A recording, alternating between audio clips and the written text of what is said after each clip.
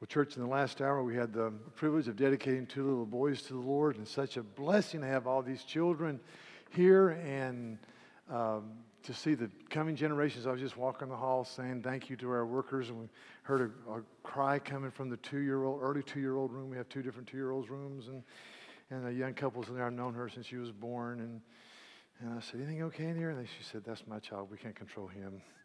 So all the others were in good shape. We can't control him. But it's just a joy to see all these. So thanks be to God. This is the passage we're going to be covering today. I'm speaking about shepherding, and especially out of Acts chapter 20. Acts chapter 20, verses 29 and following. Hear the word of the Lord. Paul's address to the elders from the church at Ephesus. I know that after my departure, fierce wolves will come in among you, not sparing the flock. And from among your own selves will arise men speaking twisted things to draw away the disciples after them. Therefore, be alert, remembering that for 3 years I did not cease night or day to admonish everyone with tears. And now I commend you to God and the word of His grace, which is able to build you up and to give you the inheritance among those who are sanctified. I coveted no one's silver or gold or apparel. You yourselves know that these hands ministered to my necessities and to those who were with me in all things. I have shown you that by working hard in this way, we must help the weak and remember the words of the Lord, how He Himself said, it is more blessed to give than to receive. And when Paul had said these things, he knelt down and prayed with them all. And there was much weeping on the part of all. They embraced Paul and kissed him, being sorrowful most of all because of the word he has spoken, that they would not see his face again. And they accompanied him to the ship. Let's pray. Lord, we thank you for this word from you, and we pray you'd give us understanding, Holy Spirit, to make application and to rightly live out the reality of your Scripture. Come, Holy Spirit, in Jesus' name. Amen. And so Paul is this example of shepherding. Shepherding just it's caring for people with truth and with love.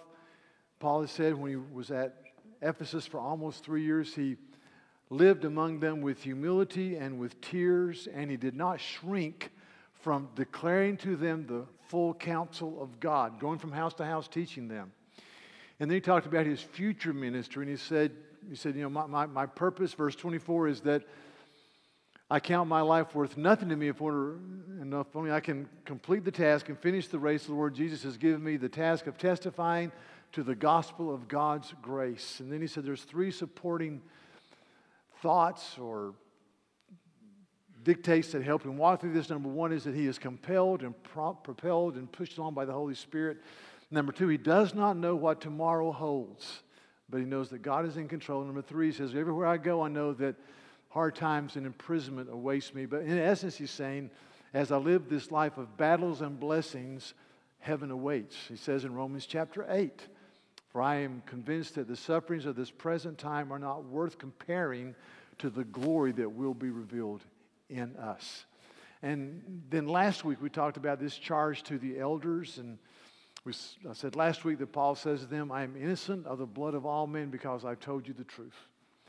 And then he says to the elders, you guard yourselves, and after you guard yourselves, then you care for the church of God, which he obtained or bought with his own blood. And as I've said in the last weeks, that every person here who names the name of Christ to one degree or another shepherds those around them by example or precept.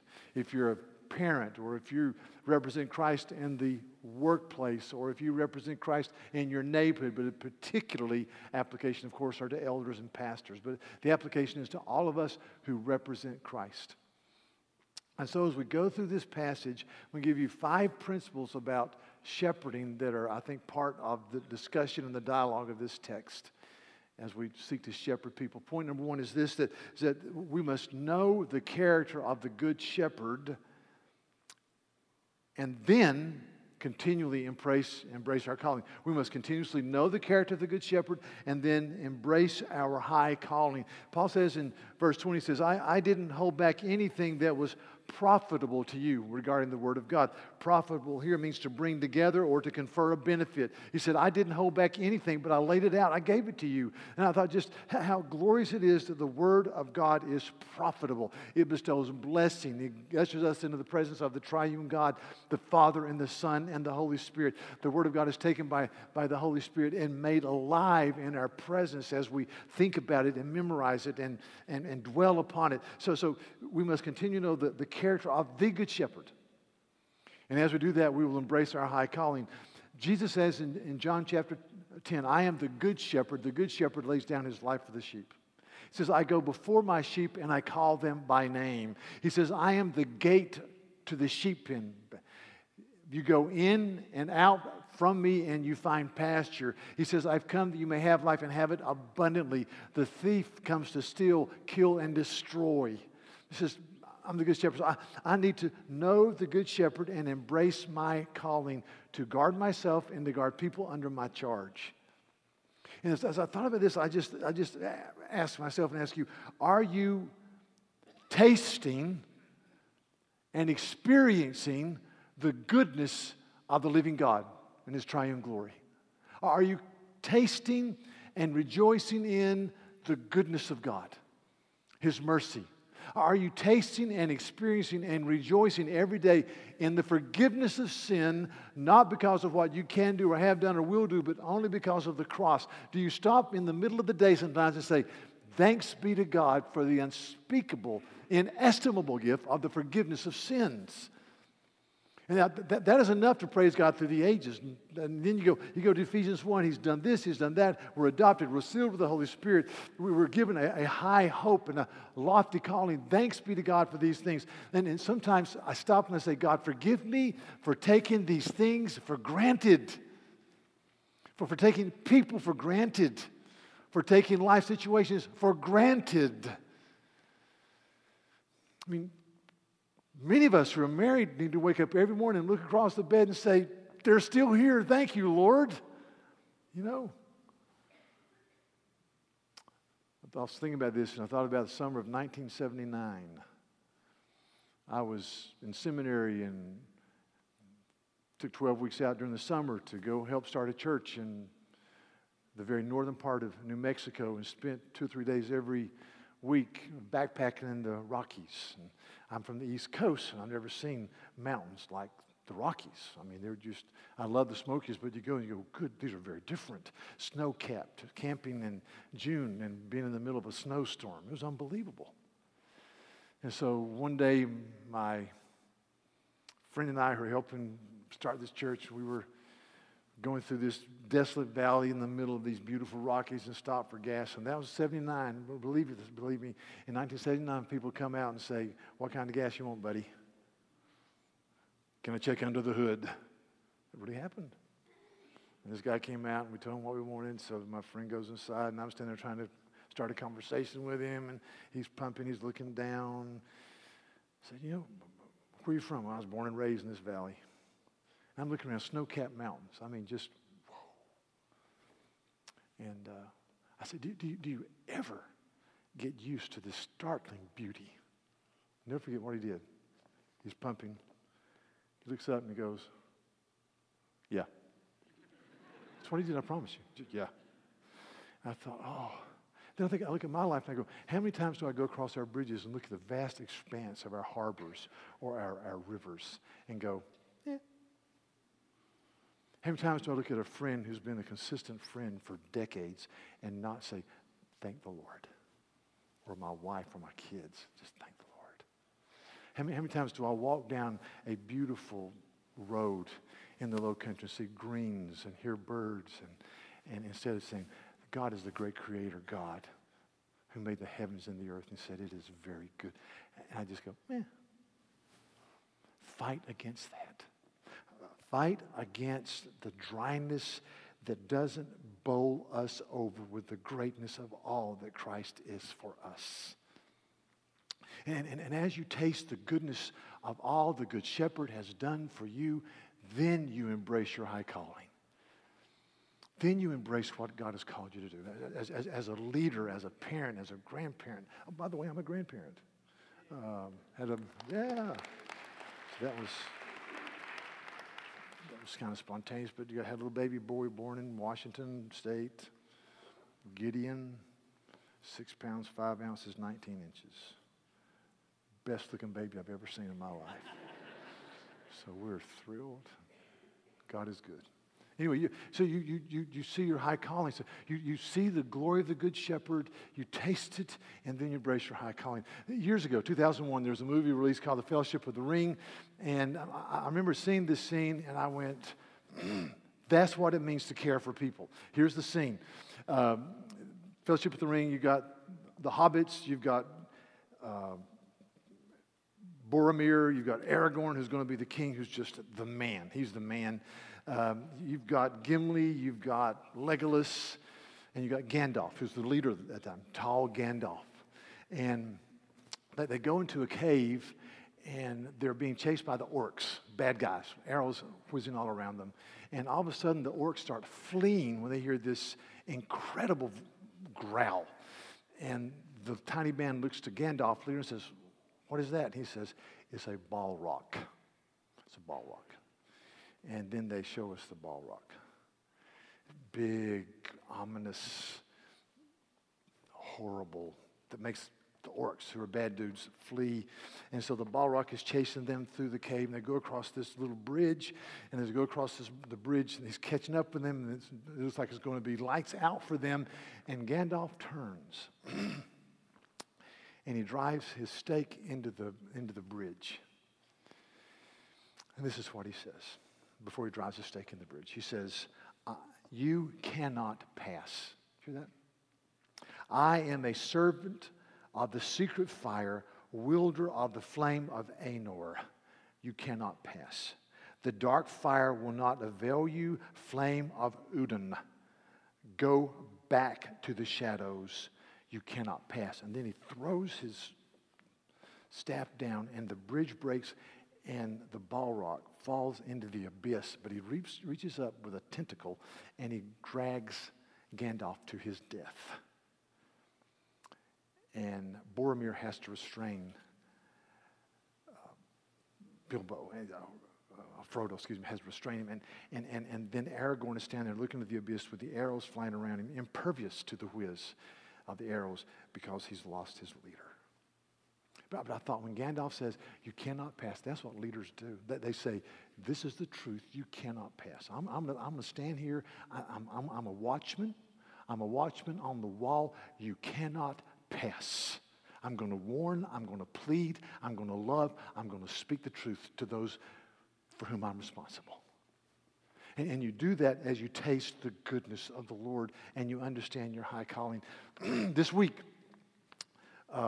Yogi Berra died, 90 years of age. And we all know some of Yogi's misstatements, such as baseball is 90% mental, the other half is physical.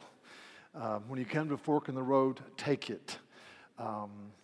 Another one was, of course, it ain't over till it's over. He was asked one time, he says, the reporter says, "Yogi, you're in a batting slump." He says, "I'm not in a batting slump. I'm just not hitting much right now." But that's Yogi Berra. And we laugh at that, but we forget he played 19 years of professional baseball, served in the Navy in World War I, went to the New York Yankees. In 19 years of baseball, 18 times he was an all-star. He played in 13 World Series, and he won 10 of them, which is unbelievable. But when you look at Yogi Berra, 3 times the American League National Player of the Year, Baseball Hall of Fame, voted the 4th greatest catcher in the history of the game 2 or 3 years ago. But when I read some about Yogi this week, he said that there was a guy that preceded him as a Yankee by the last name named Bill Rickey, and he said, "Everything that I've ever learned about catching, I owe to this man."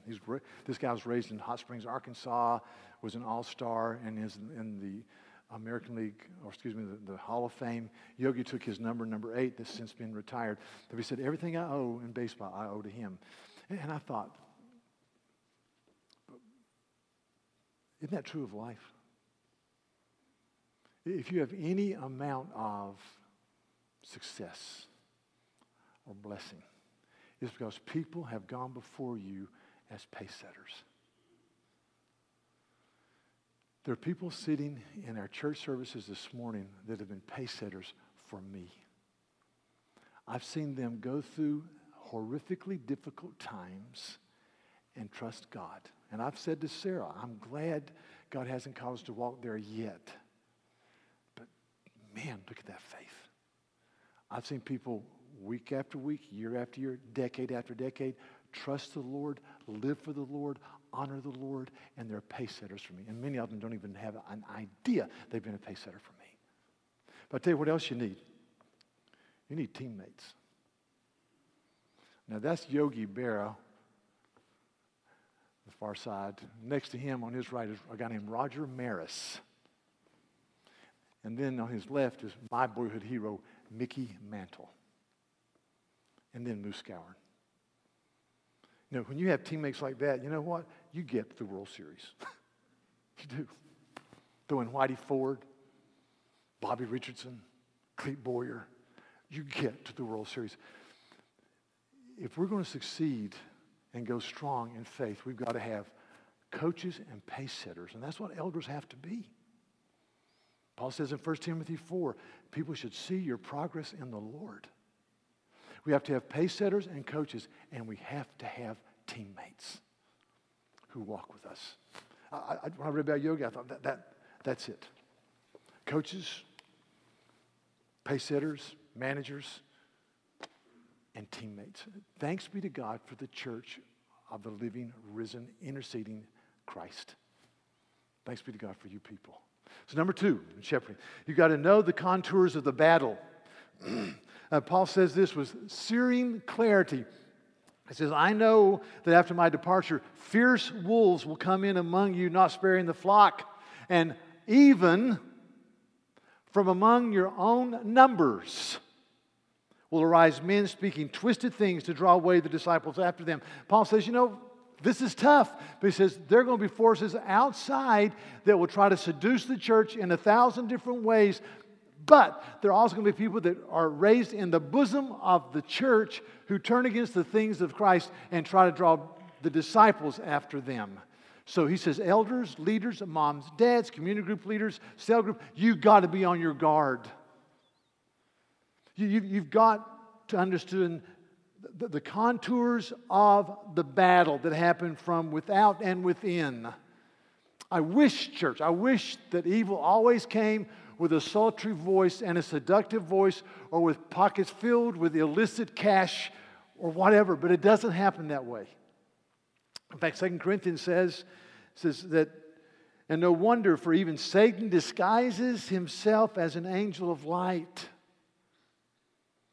So it is no surprise if his servants also disguise themselves as servants of righteousness. Righteousness. People who seemingly do the right thing, or they're culturally sensitive, or whatever. So in the present day context, you know, you look at our culture in the last year or so, 2 years, we're going through this upheaval, and I've talked about, we've had discussions about same-sex marriage and the transgender movement and so forth and so on, and it's very disturbing. It's very disturbing to YouTube some of our leaders who 10 years ago were giving beautiful addresses defending the sanctity of marriage between a man and a woman, and now they've evolved. They've evolved, which tells me that many of them were just politicians. You kind of expect that from a lot of people. But what breaks my heart are people who name the name of Christ that I somewhat respected at least, who said, I know that we've had 2,000 years of church teaching and about this issue, and they could have added, I know the Bible's abundantly clear about this issue, but I've evolved. And it breaks the heart of God when they speak against the teaching of the Scripture. Breaks my heart. because it sows incredible confusion. But see, these people have no courage. They have no backbone. They're captive to the cultural zeitgeist and not the Word of God. That may be harsh, but it's true. See, what happens is people sometimes see which way the band is going, and they jump in front and start waving the banner. That's not a leader. A leader in the church says, with brokenness and tears and humility and kindness but firmness, God has spoken. I can't be moved. The New York Times had an incredible article in August of this past year, August 29th, about psychics revealing all. And they profiled 3 women who were psychics in Manhattan, New York, and they had been arrested and they were in prison, and they went to them and said, if you come forward and just tell us the whole deal, it'll go better with you at your parole hearings that are coming up. So they came forward, and they all said, it's a scam. There's nothing to it. And let me give you some examples. One person, a man came to her and said he's being tormented by dark spirits. And she said, if you give me your Rolex watch worth $12,000 and pay me additional money, which was $160,000, I'll make the dark spirits go away. He gave the Rolex $160,000. Another psychic said a man came to her, a very wealthy marketing professional from Brooklyn, wanted to be reunited with his departed loved one, a woman that he dearly loved. And she said, I can unite you with her if you give me some money. He gave her, listen, $713,000. Amazing. Another woman, this really is good. Another woman said that she convinced a woman to pay her $14,500 for a rock, she said, came from a meteorite that she had obtained from a NASA insider secret center, according to the press accounts of the criminal complaint, which have since been sealed. She admitted taking a total of $55,000 from multiple victims as she sold them moon rocks. It's amazing. And then these were said, well, how did you pull it off? And they said, we talked to them, and they told us what they wanted to do, and we told them what they wanted to hear. So it's pretty simple. They told us what they wanted, and we told them what they wanted to hear. That's exactly what Paul was talking about. He says, just be very, very, very careful. Attacks from without and within. And then thirdly, he says you got to have a touchstone. You got to have a standard of measurement, and he says very clearly the standard of measurement is the Word of God. Verse 32, I'll read it without much comment. And now I commend to you God and the word of His grace, which is able to build you up, which means to make you more able, which is able to make you more able and to give you inheritance among those who are sanctified. So, see, the Word of God makes us more and more able and qualified and more like Christ, and it makes us more and more like Him. I mean, it's glorious.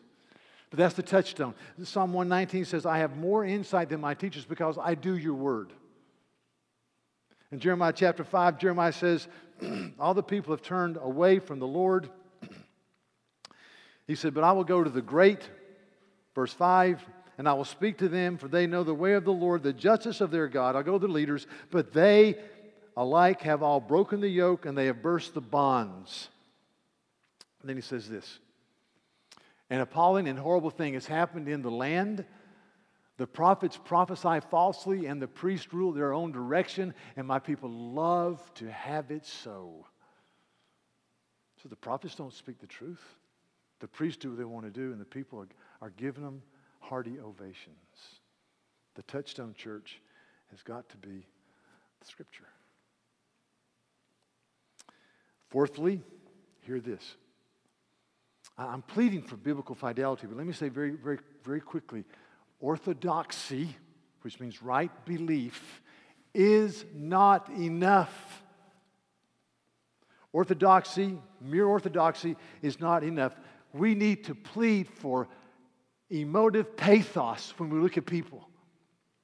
When I read this text, and I love this text about Paul's address to the Ephesian elders, I am struck by the amount of emotive outburst that comes from the Apostle Paul and the Ephesian elders. Listen, he says in verse 19, he says, I serve the Lord with all humility and with tears.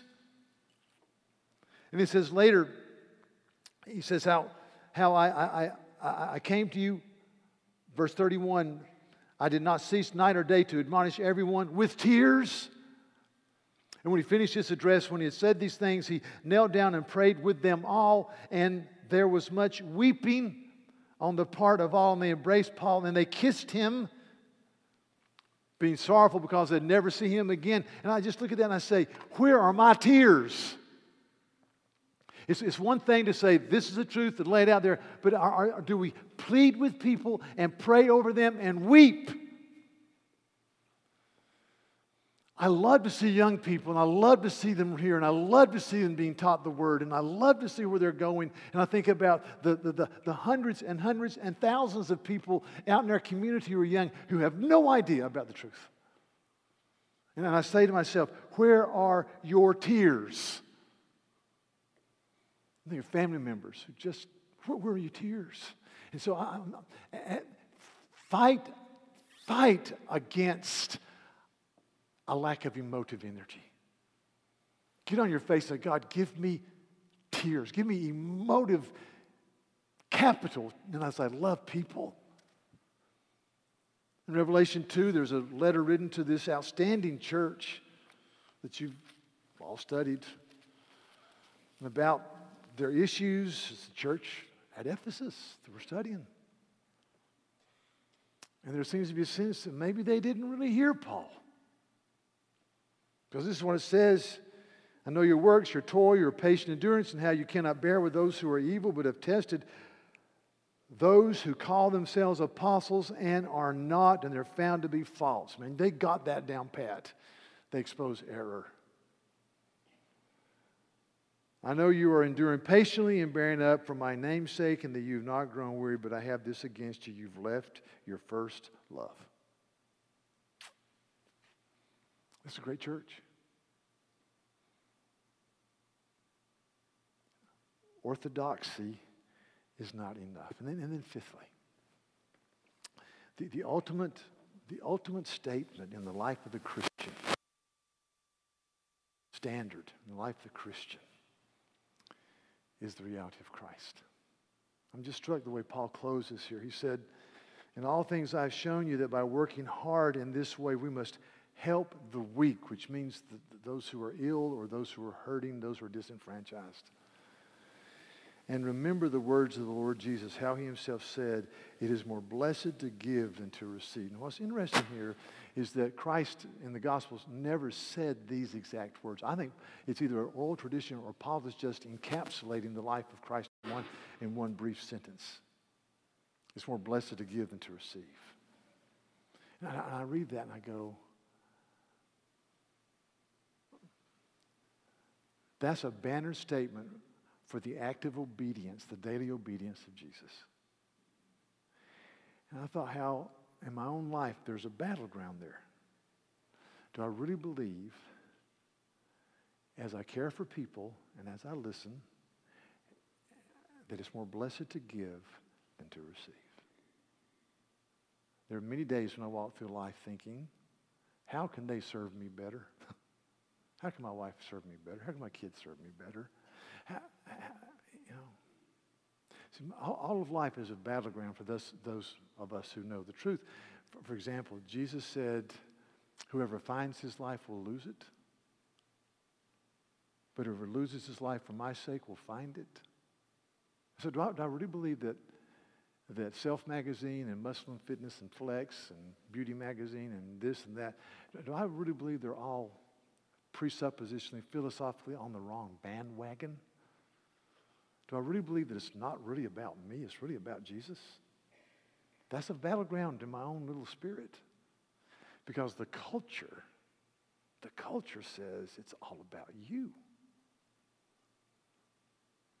But I step back and do I say the ultimate standard for the believer, as Paul tells these Ephesian elders as they're weeping, brothers, it is more blessed to give than to receive. If you find your life, you'll lose it. If you lose your life for Jesus, you find it. What is the profit of man to gain the whole world and to forfeit his soul? Look back on the end of your days. What will you say? This is a great passage. Go out and love people. Let me give you a brief update. We have had some appeals about our building program, and we're going forward, and people have been so kind in their statements. Just very quickly, we want to raise $1.3 million in new cash by the end of the year. We'd like to have some type of understanding by early October. Right now, we've collected approximately $690,000. We got another $600,000 to go. So as God works in your heart, just say, yeah, I want to be involved in this. I get excited about the building expansion, about classrooms and places for people to meet and mingle and go out and be sharpened and encouraged. I think it's a great thing. So I'm excited about that, but that's where we are.